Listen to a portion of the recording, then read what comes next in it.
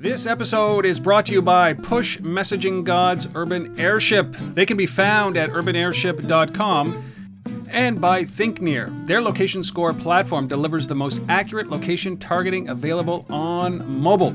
Visit them at locationscore.com. Welcome to This Week in Location-Based Marketing with your hosts, Rob Woodbridge and Asif Khan. Well, hello, everybody. This is This Week in Location-Based Marketing, episode number 209. We were recording this live Saturday morning, November 22nd, 2014. My name is Rob Woodbridge from Untether.tv, located in Ottawa, Ontario, Canada. I would say not the snowiest place on the planet today. Joining me, as always, it is Asif Khan from the Location-Based Marketing Association in Toronto for a quick cup of coffee before heading back out on the road. So, yeah. Not just on the road, Asif. You were gone basically until Christmas Eve. Your kids are going to be like, hey, Mom, is that Santa or Dad? A rare sighting in the household, in the Khan household, right? Oh, man. Yeah, it's crazy. It's crazy. We've just spent 45 minutes going over your travel schedule for the next month, just to try to coordinate when we're going to do some episodes, when we're going to do some stuff together. And it is insane, man. But at least you get to go down and enjoy a little bit of warmth when you're in Singapore. Yeah. Yeah. Yeah. I'm leaving in the morning for Singapore. So, yeah. So, Singapore, then you're going to Tokyo, and then back to Toronto for a moment, Dallas, and then San Francisco. And then Chicago and Austin. Oh, so yeah, Austin and Chicago. You're like right. That's in the next 25 days. I know, it's crazy. Oh, I see, man. It's all crazy. You were in Chicago. You were in Toronto. You were in Chicago. Then you went to Atlanta. How were those events that you went to? Great. I had some good meetings in Chicago. I actually got to sit down with the guys at Geophedia. Caught up with them. They've got some interesting things going on with their platform. I mean, the power of what they can do in terms of social listening, like location-based listening and aggregating content. I mean, it's amazing. So they're pulling Facebook and Instagram and Twitter all together under Geofence, which is cool. So love that.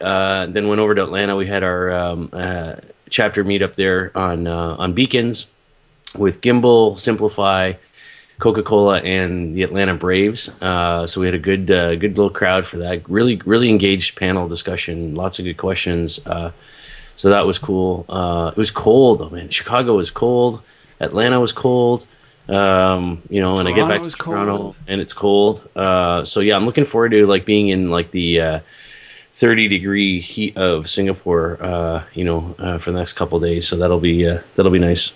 How was the Toronto wearable event? Centigrade for exactly. Americans out there. A friend of mine just started, instead of looking at Celsius up here in Canada, that's what we do up here in Canada instead of Fahrenheit. She just turned over to looking at Fahrenheit because 16 Fahrenheit is better than -4 Celsius. There you go. Right? It's psychological. It's not totally, below zero. Totally. How was the wearable event in Toronto? Oh, it was awesome. It was.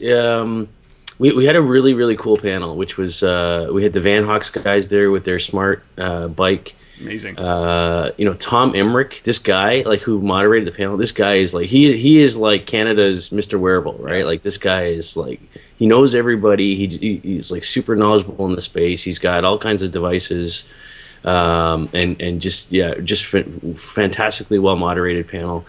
We had the guy Ali from Kiwi, and so they're interesting because they're kind of trying to be like a developer's platform around wearables. So they're not actually selling to consumers at all.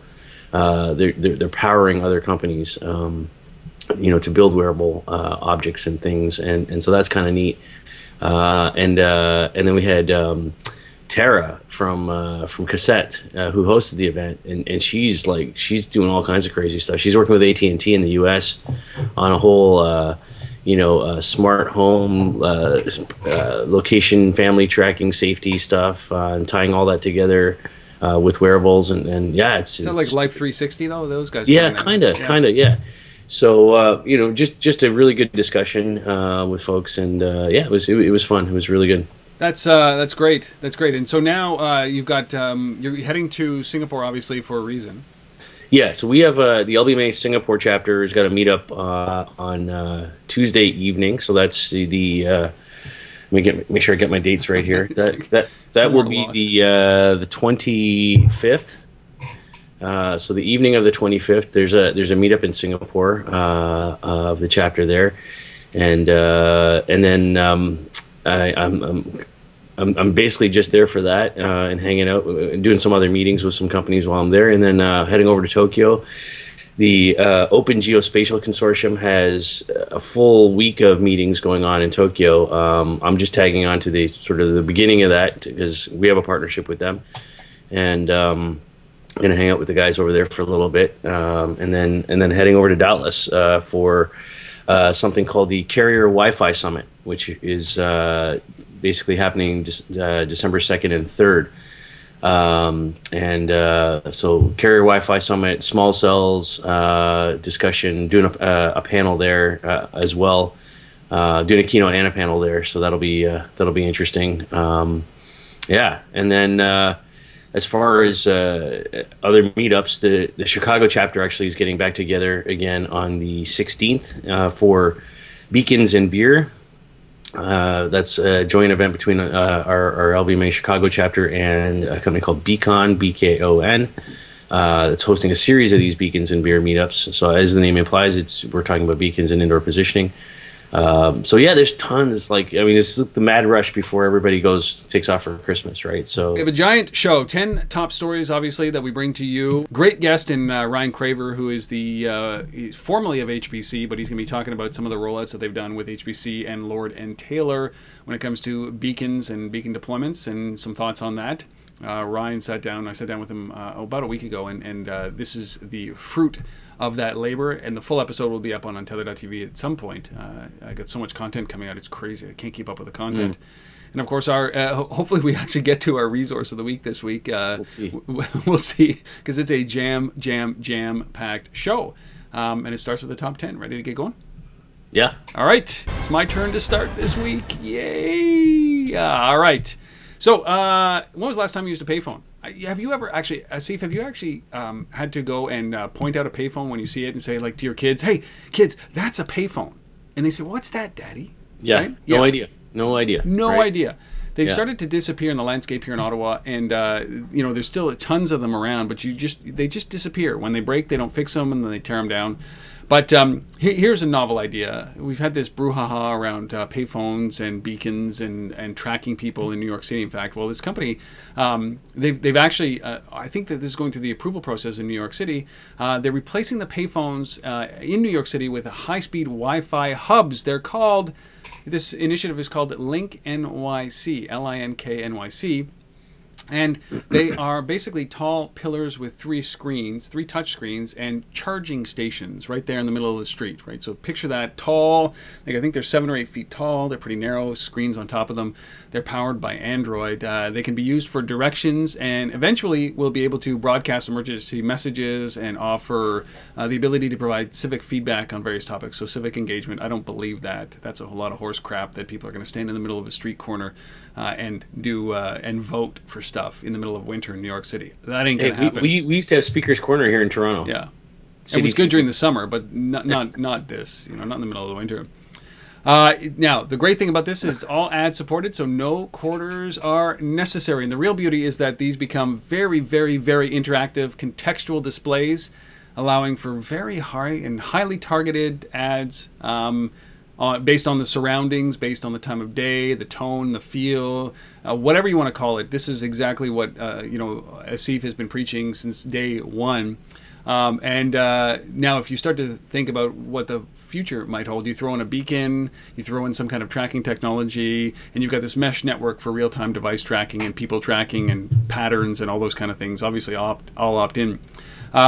If the plan is approved, they're still going through the approval process, but I think they've got conditional improvement. There could be 400 of these things throughout the city by the year's end, and they're looking for 10,000 of these things deployed to the 5 boroughs of New York. I think this is an interesting play, but again, very limited. If you've been to New York, it's not warm in the winter. These screens, they're all Android based. Could they crack? Could something happen? What happens to maintenance? I don't know about the screen side of it. I like the idea of Wi-Fi and connecting the core, because sometimes you've been in the corridor in New York and you don't have any signal. So this might be a good way to do this, and it's very high-speed Wi-Fi. But we'll talk about something like this in a little while. But I think that this is maybe a good start. I think it's excessive, about a good start. There you go. All right, our second story. You remember that company Radio Shack? No, never heard of it. We used to go there back in the day. Well, they're still around, and they came out with an announcement. That's the story right there, isn't it, Asif? Yeah, they're still around. They're still around. It's kind of like MapQuest, right? Yeah, anyways. Radio Shack. So they came out with some news this week, and this is something I'm personally very excited about. And they announced that in 2,000 of their stores across the U.S., they're going to start selling something called Little Bits. This is basically a kit for hobbyists to take dumb objects, things around your house, and make them smart. It's kind of embracing the whole Internet of Things movement. It's targeting kids.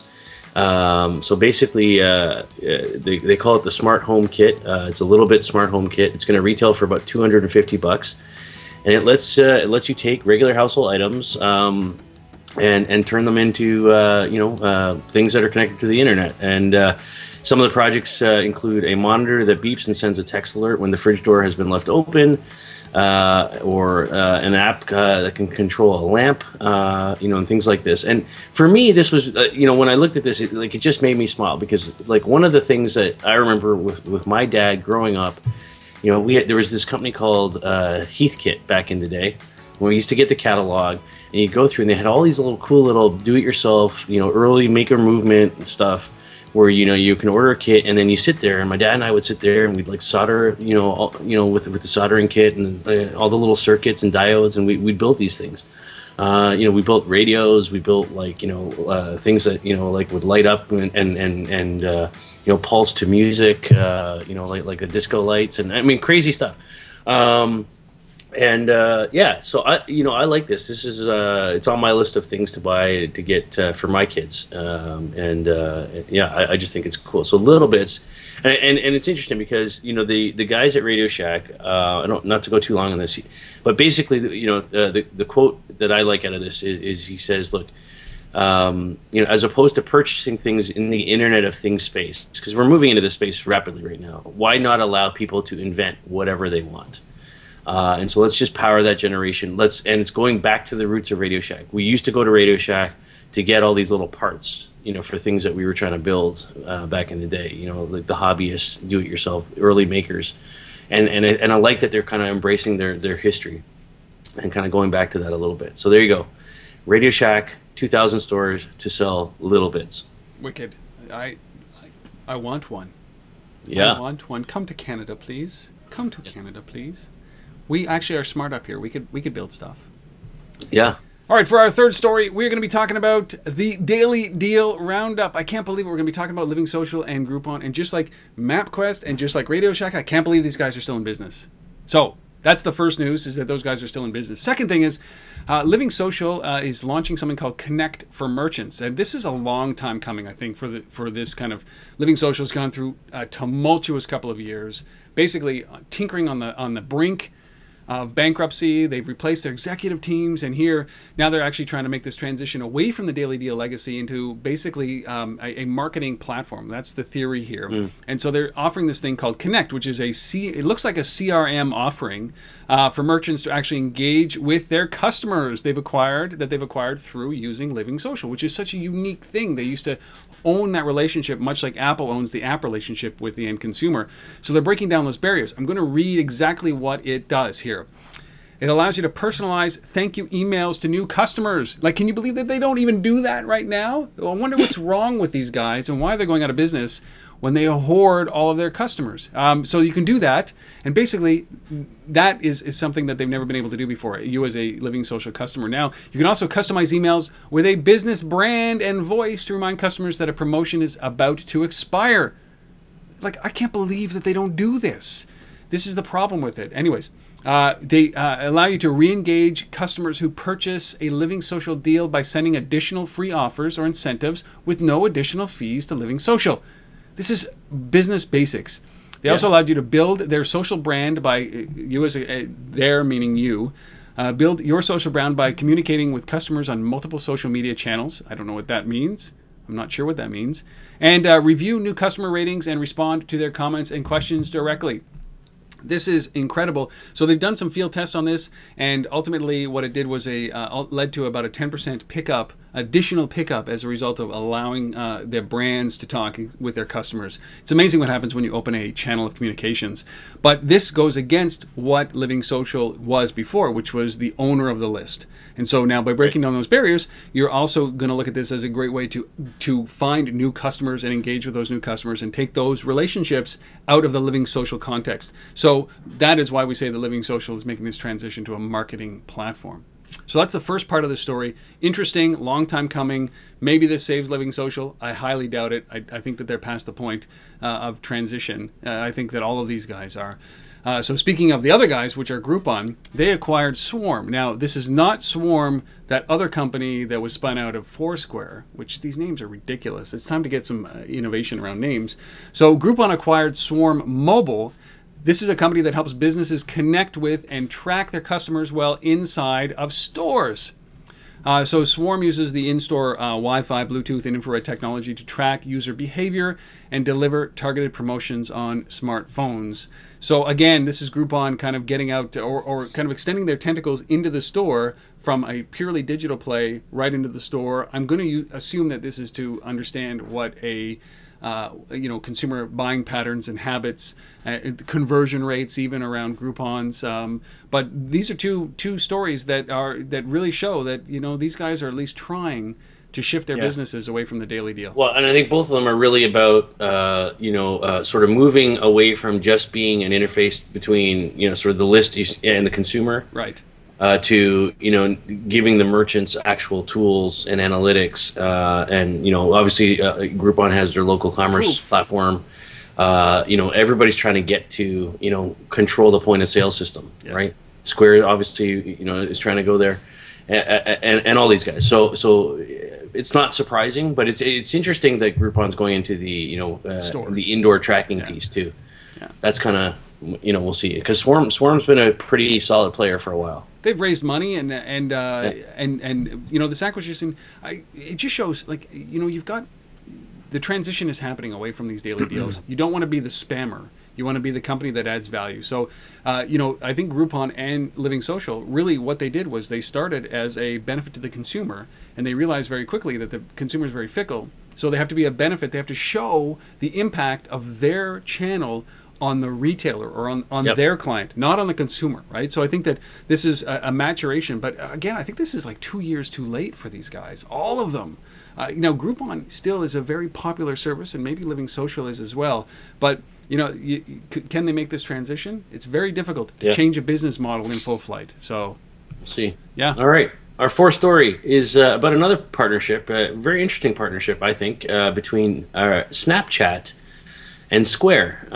So this is all about Snapchat. Basically, on Monday, announced a new service called Snap Cash. It's the ability to send and receive funds through the Snapchat messaging service, and it's using Square's technology on the back end to do this. So basically, Square is responsible for storing all the user bank and card information. Snapchat obviously doesn't want to do that.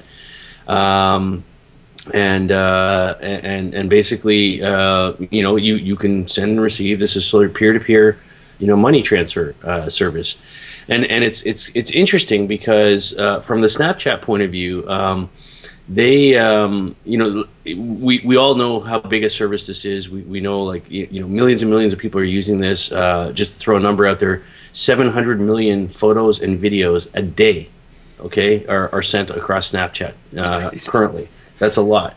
And so the idea with Snapcash is there's really two things that they're trying to enable here. So the most popular demographic on Snapchat is teens, right? It's that young generation. It's 14 to 30, like to 34, they say. But the bulk of that is down in that sort of 14 to 25.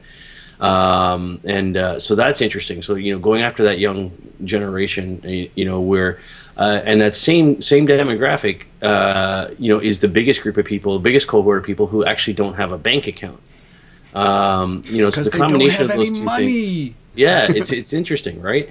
So I kind of like this. I think this is neat. And we all know about Snapchat's sort of format where the message disappears and all that. So the idea that you can quickly send cash and it kind of disappears in a similar way. Hopefully your cash is not disappearing from your bank account too fast as well. But yeah, so there you go. Is that Snapchat's revenue model? Is to do this, and if you don't collect it in a certain amount of time, it goes into their bank account, not yours? It's brilliant. Yeah, maybe it's brilliant. And so, and I think this got some legs, right? PayPal's doing this as well. Yeah. They've got a service with Venmo doing something very similar. So my question on that though is, Steve, why partner? And you know what? Let's hold that because we're going to be talking about this whole concept of partnership, right? Yeah. Testing software partnerships. And I got a question about why would they go with Square, which is clearly a credit card transaction company, and instead of PayPal, which it ties to a bank account. So we'll come back to that. Okay. Yeah, I like these partnerships are cool. There you go. All right, our fifth story now. Hey, you know what? Ottawa is on the map. My city of Ottawa is on the map now. You know why? Can I tell you why? Yeah. Guess. Here it is. Whole Foods opened up this week in Ottawa. There you go. Whole Foods in Ottawa. Boom. You cannot deny that we are a capital city. We are a capital of our country. And now we have a Whole Foods. And Whole Foods in Atlanta, one of their newest stores in Atlanta, not Ottawa, but I just had to bring that up. And the lineups were insane. It was just insane. They think that 10,000 or 20,000 people went through the store in the first day, and it's just been nuts. But Whole Foods in Ottawa. But they're one of their newest stores in Atlanta has created this very dynamic displays. 4 of these great dynamic displays, all in aims of teaching consumers about the food they buy and about the people that provide it. This is very interesting as a concept. There are 4 interactive installations in the store. I'm going to go through them very quickly so that you understand what I'm talking about. The first one is called Farm Meat Table, and this is what they say it is. Consumers can look into the lives of the people who provide their food, and each window, a bunch of screens obviously, each window will show Q&As, maps, and video profiles as well as pictures from the farmers' Instagram feeds. Now, I'm not sure I know many farmers who Instagram, so I'm going to assume that they're getting help with the whole Instagramming piece of it. That's one interactive display. The second interactive display is called Perfect Pairings, which is highly local. This is really cool from a location-based marketing world. Yeah. Each of this installation's 3 sections has an open crate featuring an interactive touchscreen centered on helping people discover new products based on their tastes, favorite pairings of the local community, and answering questions about things like how much wine to buy for a party, which is always never enough, of course, or how to make a cheese plate. So that is Perfect Pairings. I like the location context there. The third thing is called Whole Body Mirror, which is the only one that I really don't get because I'm not into existentialism and seeing my aura. But when customers look into the mirror, they'll see their reflections as one of 3 auras: energize, refresh, or relieve. By mimicking a pose such as flexing your muscles or hugging oneself, the consumer activates a burst of the aura, which then recommends a related product. Huh? Okay. All right. And the last one is very interesting. It's called Wisewood. It's a 12-foot wooden tower that tells a story of responsibly grown food, the market's new product rating system. Each of the tower's wooden knobs illustrates a different sustainable farming practice, such as water use or waste management. So it shows really what the difference is between traditional, mass marketed or mass raised farms versus responsibly grown farms. And this is their own branding. Very interesting concepts. This is a great way to educate the difference between Whole Foods versus every other grocery store. Yeah. And, I haven't seen it, but I'm interested to see this roll out across multiple others. Hey, Ottawa, brand new store. Interesting. They did this there.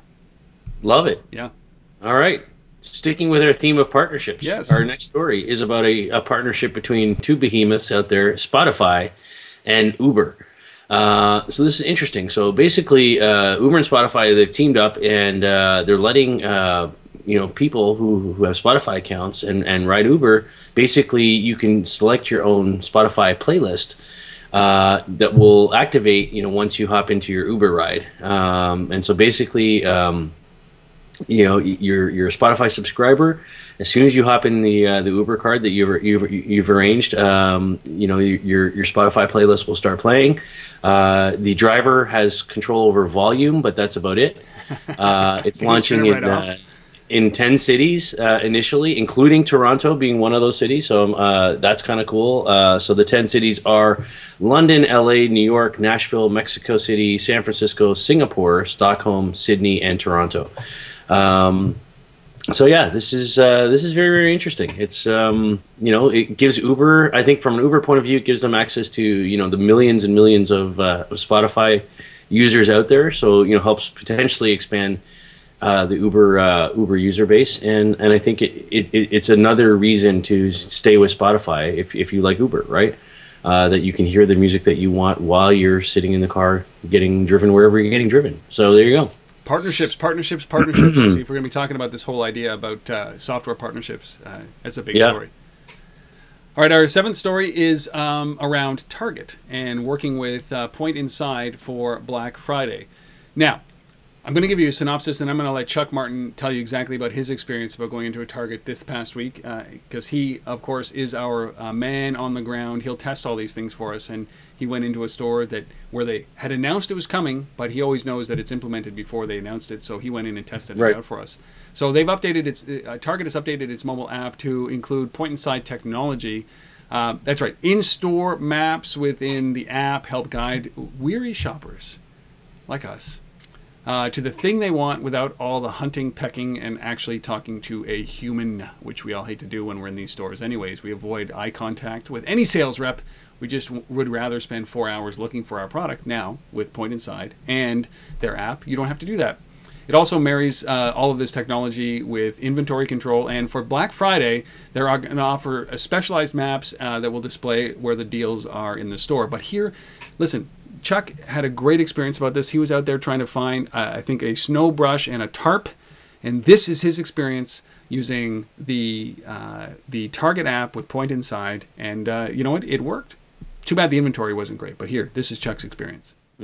Now, Target recently announced that they were deploying basically in-store product tracking, which happened just recently, but I went before that knowing that stores deploy the technology before they announce it, so I figured they had the stuff there, which they did. I walk into the store, open the app, bango, I type in TARP, shows me exactly where to go. I go over to E36 is the aisle. Now I'm shopping looking up as opposed to looking down at my phone, looking up at all the signs to find the aisle. Find it easily, no problem, and there is a TARP. Now it tells me there are multiple tarps in the app. There's this smaller size and larger size. I need the larger size. They have the smaller size there. There is no larger size. And here's one of the issues with mobile in store with these location trackers. It's the human factor. You can't tell that the technology knows where a product is supposed to be, but it doesn't yet know that it's still there. A shopper could have picked it up, an employee could have picked it up, and it might not have been put there in the first place because they put it in the wrong place. Anyway, that tarp was nowhere to be found. But I needed a snow brush too, so I typed in snow brush, bang, I found exactly where the snow brush was. They had tons of snow brushes. I picked up the snow brush, I'm all set to buy it, and I thought, wait a minute, I still need a tarp, so I've got to go to a different store. I'm not doing checkout twice during this holiday shopping season. Put the snow brush back, left, headed over Home Depot. So there you go, Chuck, our man on the ground, our feet on the street. He'll test anything that has to do with beacons and technology and location-based stuff for us and retail. So thanks to Chuck. That's a small part of a much longer episode. It's like 5 or 6 minutes where he talks about his entire experience doing this kind of stuff, going into stores like Target, like Home Depot, and testing all this technology for us. So that will be up soon on Untether.tv. Be sure to subscribe to our newsletter. You'll get it before everybody else does. That's all I got to say. All right. Our eighth story is about another partnership. This time it's Shazam and AdSpace networks teaming up. So this is interesting. This is something I've been talking about for a while as a use case for Shazam. So I'm excited to see that it's finally happening. So AdSpace Networks is a company that has digital screens in shopping malls around the U.S. In fact, 200 shopping malls nationwide. And so now they've taken Shazam's, audio sensing technology, audio listening, ultrasound type technology, and in digital screens in these malls where there's audio built into them, they embed, signals that the Shazam app can respond to, just like Shazam's been doing in TV and radio for a little while. Now they're doing it in digital out of home in partnership with AdSpace. So. Potentially big reach here. Like I said, 200 malls. AdSpace has about 58 million unique shoppers each month. 2,800 screens that this is connected to, and so this is interesting. And this is both screens that are floor mounted as well as aerial. And the range on this stuff, from what I read about it, is 40 feet. So if you're within 40 feet of a screen, and it's got audio coming out of it, and the Shazam app is on your device, it'll be able to detect and then create a call to action on your mobile device that they want you to take that might direct you to somewhere in a mall. It's crazy cool. Yeah, It is Shazam taking over the world. Yeah, well, them and their 500 million users. Yeah, I wonder if it, and we can talk about this because this is talking about partnership, but just specifically on this, I wonder if it works with the native version that's embedded in Siri, right, in iOS. Yes, I don't think so, because I don't think. I think the Siri thing is you have to actually tell it, initiate that. Yeah. As opposed to the Shazam itself directly runs in the background, right? Yeah. All right. Well, it's interesting because a lot of this stuff could be built into the operating system eventually, and who knows? All right, our ninth story, Asif, in a weird. I don't know. Would you use this, Asif? The story is this: is that we all know that we collect loyalty points, especially airline loyalty points, at an insane rate. When you buy groceries, when you pay for gas, when you actually take flights, when you do a whole bunch of things, you get points, air miles, or whatever it might be. So United Airlines has a new payment option that allows, that leverages, like hundreds of Apple iPads around airports to be able to redeem loyalty points, basically flight miles, for food and for merchandise inside of these airports. Now, this is rolling out. Where's this rolling out? It's basically rolling out in New Jersey, right? In the airport in New Jersey. Yep. Newark travelers. So it's starting with the Newark, New Jersey hub. Now, this is crazy because they have 95 million Mileage Plus members around the world. And it's said to be about that for every 143 miles, keep this in mind, for every 143 miles, you get $1 worth of product. Right? So they give an example here in Bloomberg where they talk about if you want to go into at Saison, which is a French bistro in Terminal C in Newark's airport, a $29 seared salmon entree will cost you 4,150 miles, and a $14 sidecar runs 2,000 miles, and a bottle of Fiji water, which is $2.99, costs you 430 miles. So this is an interesting way because all of a sudden, you have a tremendous number of miles that you cannot spend quick enough. We've all heard nightmares about trying to book flights as a result of the fact that there's limited inventory of flights. So they're looking at ways that you can spend these miles because guess what? This is a liability on their books. They have to make you spend these things because it is a liability. It's a debt owed to you, and there's a monetary value. So they're looking for ways to actually get the money, get those points spent while you're sitting captive in the airport. But Asif, would you do this? Well, okay, so I have lots of miles, right? Yeah. I travel all the time. They sit there. I agree. I think that opening up different ways for me to take some of those miles and use them to buy stuff. I'm in the airport anyways. I'm eating anyways. I like it. It's expensive. It's expensive, but at the same time, for me, I think this is good for the traveler. It's good for United in terms of taking getting people to actually use those miles, right? They gotta take that balance down off the books. What is kind of weird for me here is the iPad piece, right? As the way to activate it. Like if they tied this to something like Apple Pay or some other mechanism for actually completing the transaction, I'd like it a lot more. Yeah. And there's a comment here that I saw on payments at payments.com, PYMNTS.com, where Ed B says 6,000 tablets, classic. Only an airline would solve a data challenge with a hardware solution. And that's the problem, right? Is that, it's not, it's incongruent. Incongruent, I think, is the way that we would put this, is that it does make a lot of sense. It should be native in the app, or it should be part of Passbook or some kind of payment system. But I just it's crazy to me. I think about how hard I work for my miles, right, when I travel, and I'm sure if we did the math, where for every 143 miles you traveled, it's $1 in equivalent in cash. You would quickly think, like, I know, so 15,000 air miles will get me to San Francisco, right? And what they're saying here, or 15,000, basically 9,000 air miles will get me a salmon with a side and some water. Yeah, so, I mean, it's expensive. It's right? too expensive. There's no question, right? But if you're the guy who's sitting there and you know you're not using these miles, yeah, then it might be appealing. I don't know. So anyhow, anyhow, it's expensive for me. Yeah, it's expensive. Our last story, though, over to Russia. No, I'm not going to support Putin's policy on the Ukraine. I can't talk about that. That's just crazy. I'm with Stephen Harper, our Prime Minister. The only time I've been proud of Stephen Harper as our Prime Minister. The only time I've been proud of him. Only time. Good for him. Anyhow, if you've ever been to Moscow or St. Petersburg, you know what a crazy situation it is in terms of traffic and congestion. And somebody over here has been thinking about this. In fact, a guy named Alexei Zarenkov, I think is how you say his last name, has created something called Promo Driver. And so what is it? It's location-based advertising on LED boards that sit in the rear windows of private cars. So think about this. Your private car, and in the back windshield of your car is an LED signboard that you're opening up to advertising. It shows relevant advertising messages to other drivers because you're stuck in traffic. There's high dwell time going on here.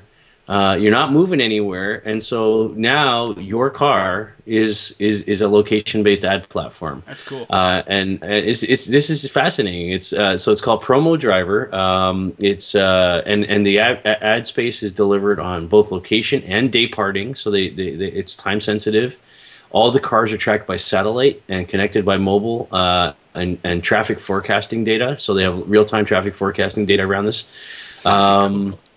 I like it. I think it's really interesting, and it does. Obviously, this wouldn't work in many other cities, but when you have super congested traffic like that, this is an interesting idea. So check it out. Promo Driver, Russia. Yeah, it's innovation when the chips are down and you're stuck in traffic. You might as well look at ads in front of you instead of just being on the back of a bus. Yeah. This is actually pretty cool, and you don't have to paint your car. No, that's neat.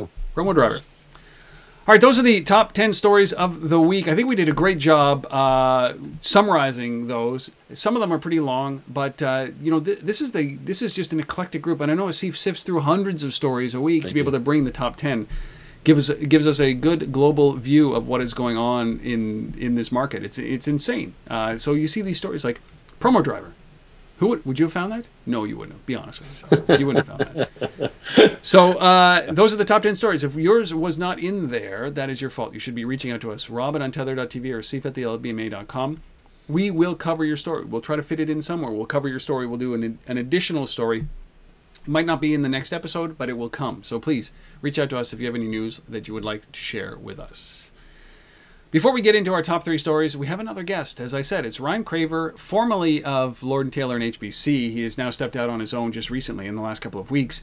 But while he was at HBC and Lord & Taylor, he was the guy who was pioneering the beacons in the store. So they started with a small rollout of Lord & Taylor stores, and now they're going up to 140 or 150 stores nationwide, North America-wide, HBC in Canada, Lord & Taylor in the United States with beacons, the deployment with beacons, because he saw some insane traction when it came to beacons in these stores with their consumers. So I sat down with Ryan Craver. The full episode will be up on untether.tv relatively soon.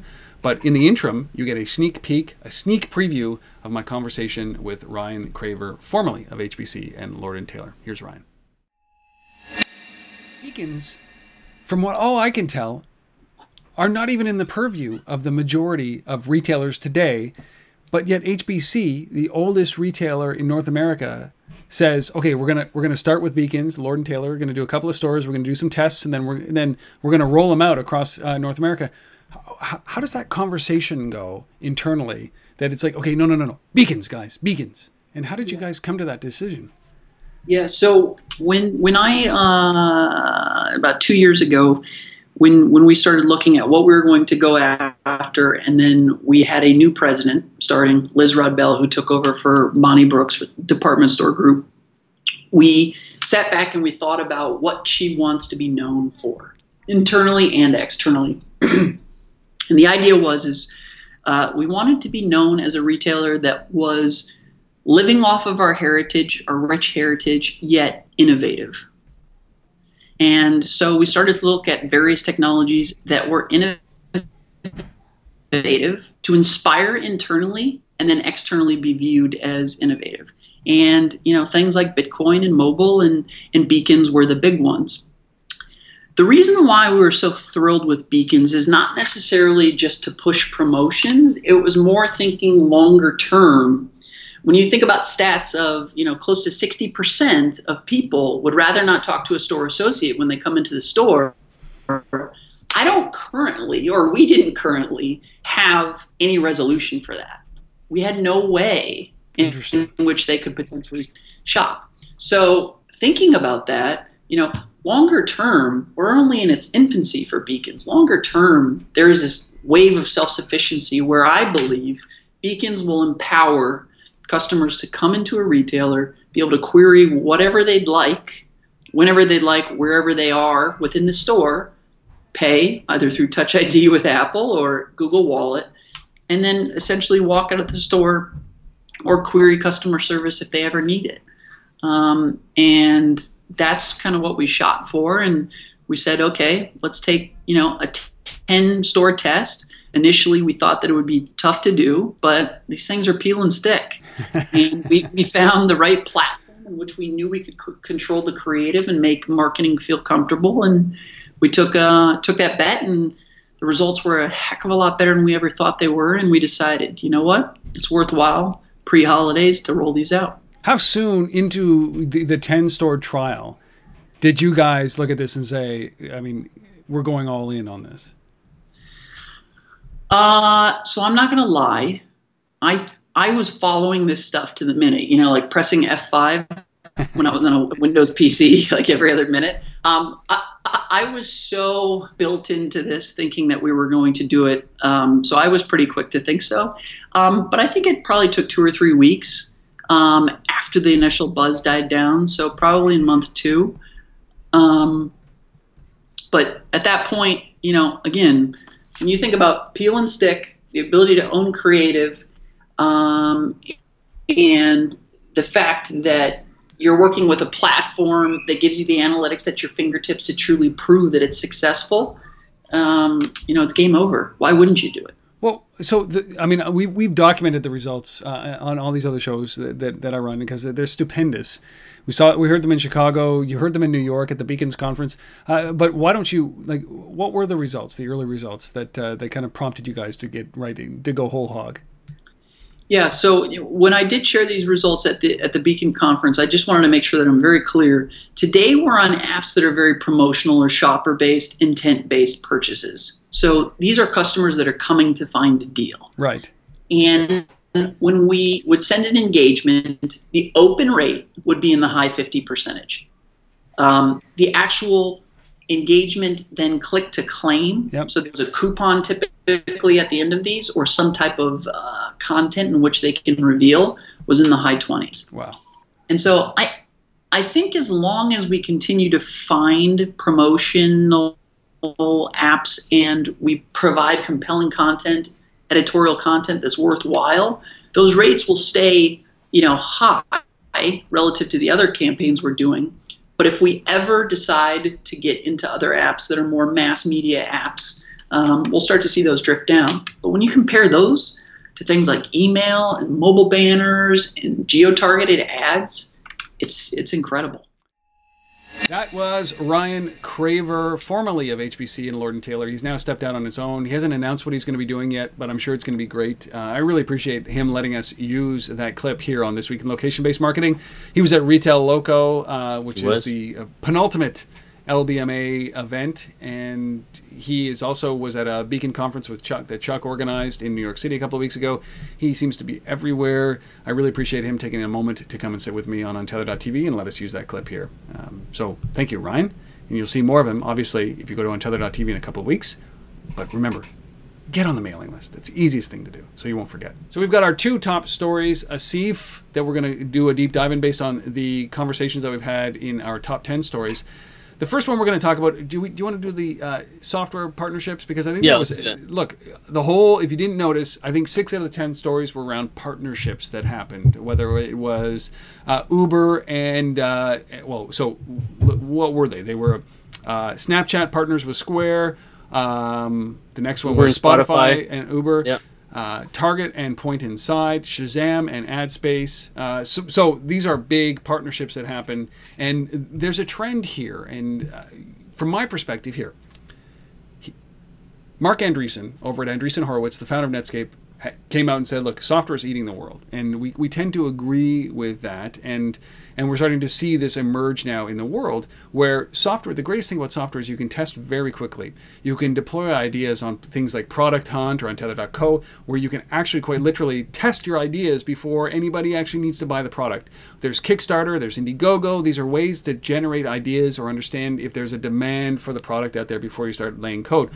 Now, when it comes to the enterprise, there is a challenge for these companies to be able to test ideas very quickly without betting the farm. And that's why I like what we're seeing here with things like Spotify and Uber, where Uber wants to understand how they can, what the impact of music in a cab will do for retention and reuse. So here, Spotify. Now, Spotify is interested in doing that in order to understand, hey, what kind of new customer base can we get as a result of leveraging Uber's customer base to show them that Spotify, you can be a DJ in your own cab.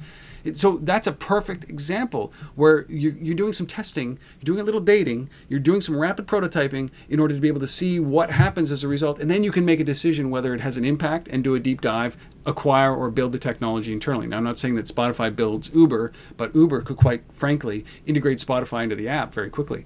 And so that's the way I look at this, is that these are all just precursors to some big announcements that come down the road when it comes to deeper partnerships like Snapchat and Square. But that to me, that's what we're seeing here, is a lot of testing, seeing what sticks, and then I think the next phase, 6 months, 9 months down the road, is, hey, Snapchat, let's acquire Square, which would be an interesting buy, right? Which would be an interesting play because of their relationships. Then you'd be able to do, pay your Starbucks with Snapchat. So that's what it looks like to me. What's your perspective on this? Yeah, I agree with you. For me, there's a couple higher level things to think about here. So generally, first of all, all of this speaks to a market that's maturing around location and mobile and payments, and all these things are starting to come together, right? I mean, we've been doing the LBMA now for 5 years, and 5 years ago, there was certainly lots of tech location-based startups, coming out on the horizon. We had guys like Gowalla and Whirl and all these companies who've since disappeared or been acquired, I should say. But now, those that have kind of sustained, the market's maturing, and they're finding ways to actually generate revenue and not just build, download cohorts that don't do anything and can't be monetized. So the revenue's starting to flow, and I think these types of partnerships between major players, like, I mean, these are not like guys who just launched 3 weeks ago. These are companies in Spotify and Uber. Did I say Uberfi almost? Spot and Uberfi. That's the new company. Spotify and Uber or Snapchat and Square. These are big companies that have billions of dollars of valuation, that are starting to work together and to test and iterate concepts. I think behind the scenes, though, there is definitely a lot. If you look into sort of the the ownership of these companies, the investors behind these companies, you'll see a lot of these companies are sitting within the same investment portfolios, and so we're actually looking for synergies between companies that potentially could end up being put together or what have you, and we see a lot of that out there right now. So if you look at Andreessen Horowitz, for example, and what they've invested in, I guarantee you'll see that some of these companies that are teaming up belong to the same investment portfolio. Right. And so kind of like in the music industry where you see a label, right, and then all of a sudden you see a collaboration between Tony Bennett and Lady Gaga, and you're like, what's I don't get that, right? That's weird, right? Because the label's sitting there going, well, both of these artists are in our stable, you know, we're going to try and find a way to put them together and see if we can widen the audience for both of these artists and ultimately make more money. And I think in a similar way, from an investment portfolio perspective, you're starting to see these big companies, you know, test and see, you know, is there any kind of fit? Can we both, you know, benefit? Is the sum of the two, you know, greater in terms of audience and revenue and customers? And I think it's really interesting. As long as they don't go so far as the music industry goes, which frustrates me to no end. You know, when you take an artist like Taylor Swift, for example, and you say, okay, you know, you came up with your guitar and your country and you're cute and you had a good vibe going, and then all of a sudden now you're doing hip hop and whatever, like, you know, like, because the label's trying to, like, you know, widen your audience and is that what she does? Is hip hop? I don't know what she does, my like God. Pop, dance, whatever. That's not what she started with. Crap. Right? It's crap, right? So I don't like when that happens in the music industry. I like, you know, when you stick to, you know, what you started with, what got you there in the first place. Should we? Is this the appropriate time to bring up Bruce Springsteen? Yes, Can I? I think so. Because Yeah. I think there's the perfect example of a guy who's held on to his beliefs from day one. Isn't Yeah. compromised. Yeah, although his rendition of that Lord song is pretty good. Yeah. I think he does it better than Lord for me. Sif. End this episode now. Yeah.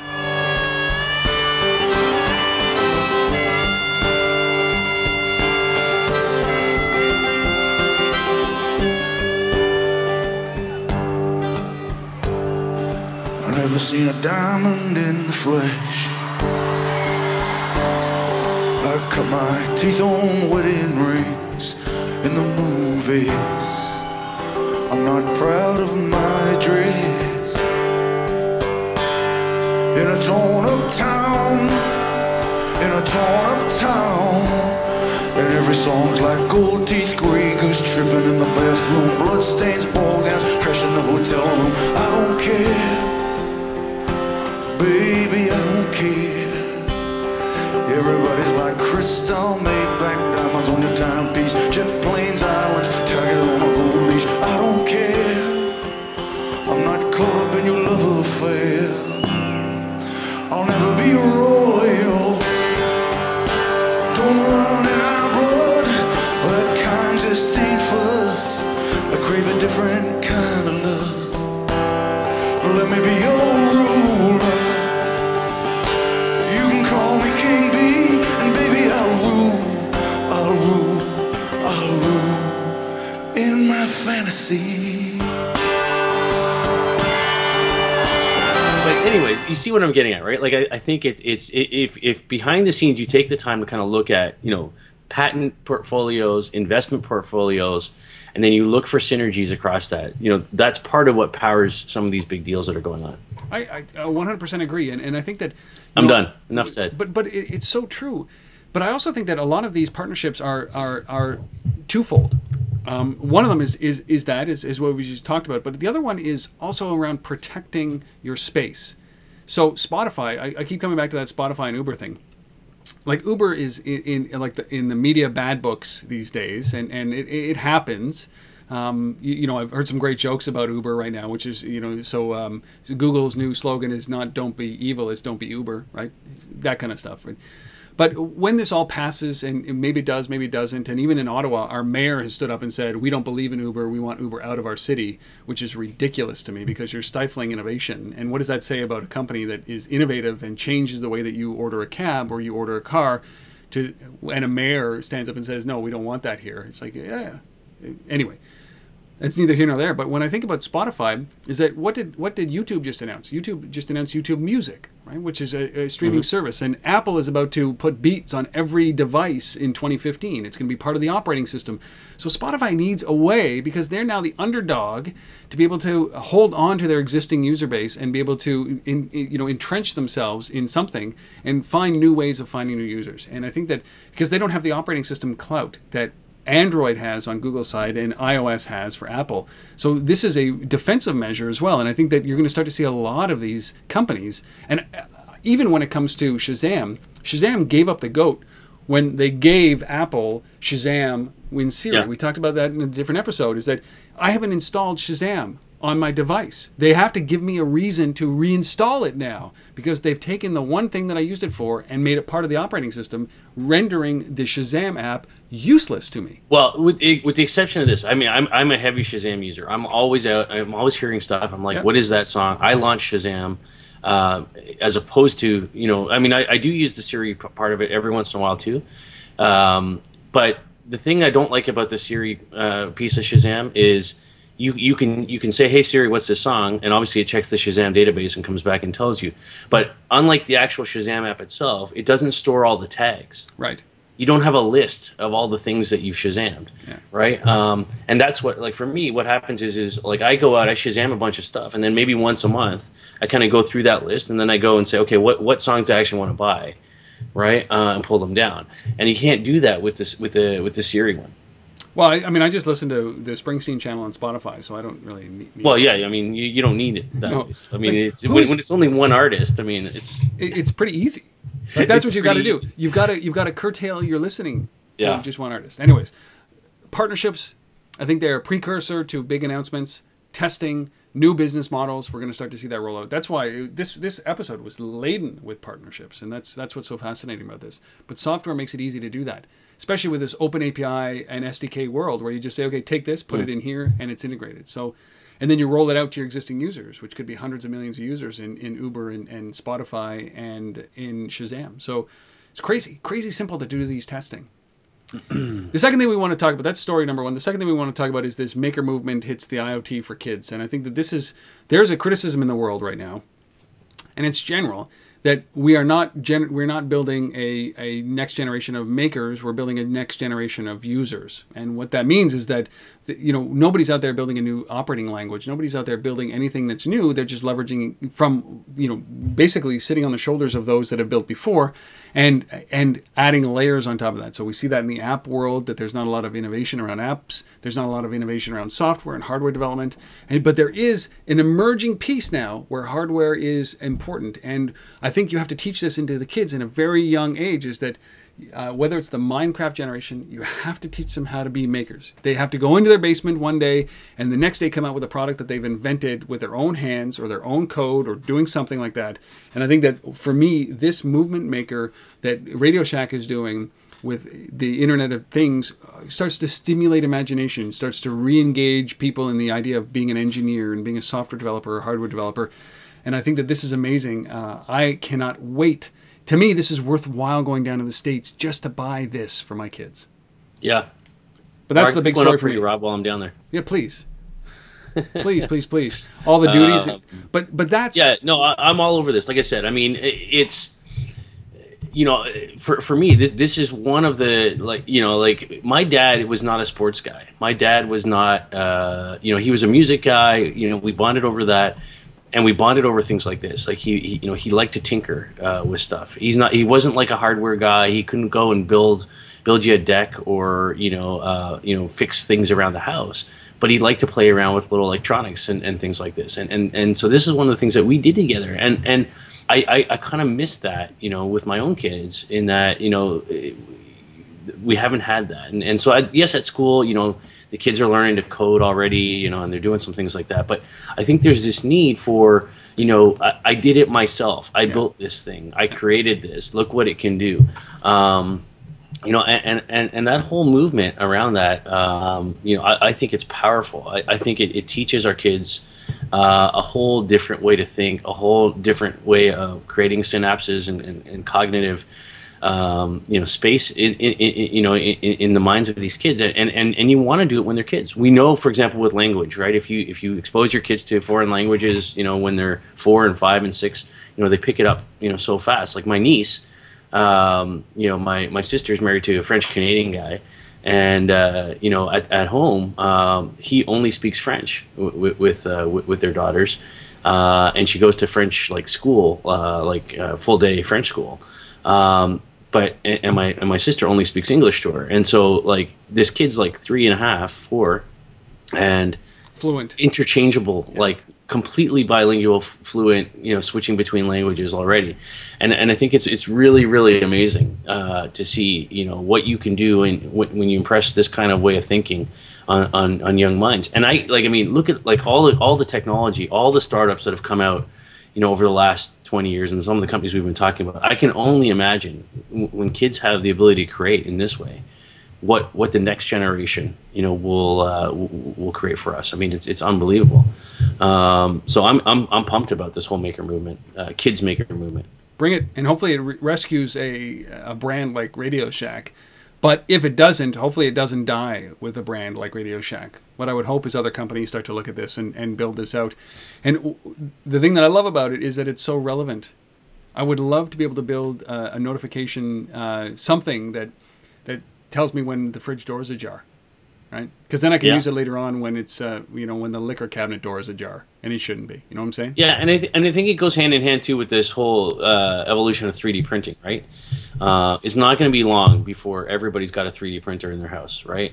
And so, being able to create your own parts, connect it to the way this whole IoT or Internet of Things space is evolving, I think it's fascinating to see, where this is going to go. And I almost feel like, my kids are already, kind of getting up there. Your kids are, kind of getting up there. And it's almost like, oh, can we go back a little bit? Because now the technology is like really, really cool and really interesting. And I'm like, missed it. Like it's almost like they're going to miss it. Right.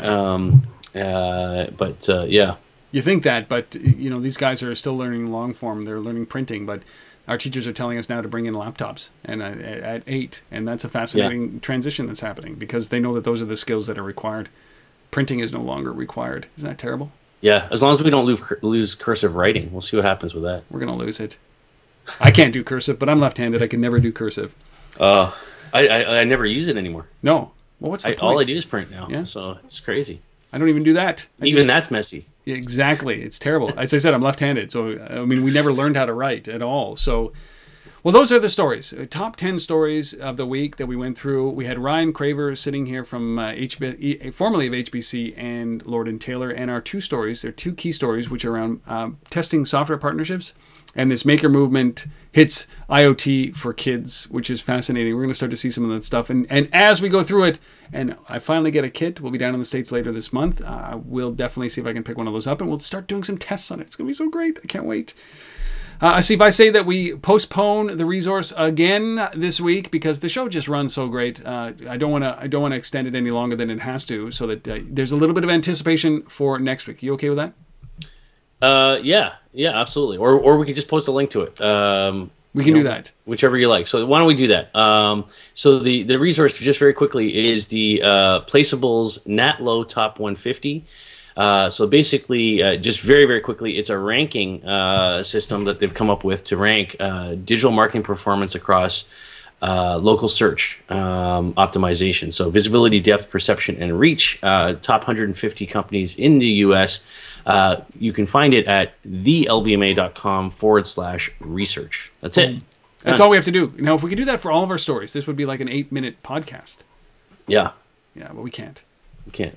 Bring you in-depth knowledge about what's going on here. We'll dump it on you, and then you guys can decide what you want to do with that.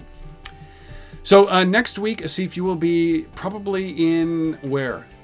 We will be live from Tokyo. Live from Tokyo when we do this episode. We're going to try to figure out when that is, but we will be back for episode 210 next week. I will be in Ottawa. He will be in Tokyo. Thank you guys for tuning in. We really appreciate it. If you have any comments about this, of course, you can reach out, rob@untether.tv or asif@thelbma.com. You can sponsor us. You can join us on patreon.com/untether. You can send this out as a tweet. You can like us on Facebook. You can do a whole bunch of different things. But what we really do appreciate is that if you are listening to this, you made it through over an hour of content and you really like us. You really, really, really like us. Share this with everybody and we will do this forever.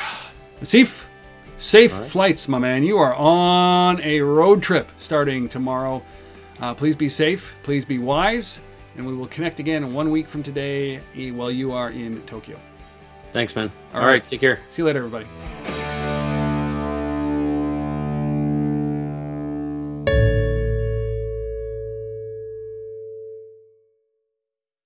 All right, our third story is, hey, the Daily Deal Roundup. We're going to be talking about Living Social and Groupon. Can you believe it? Can you believe it? I can't believe, like, just like Radio Shack, I can't believe these guys are still in business.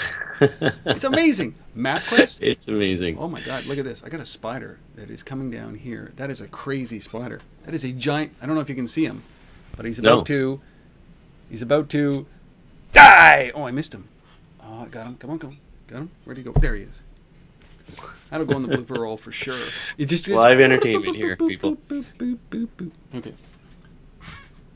That happens.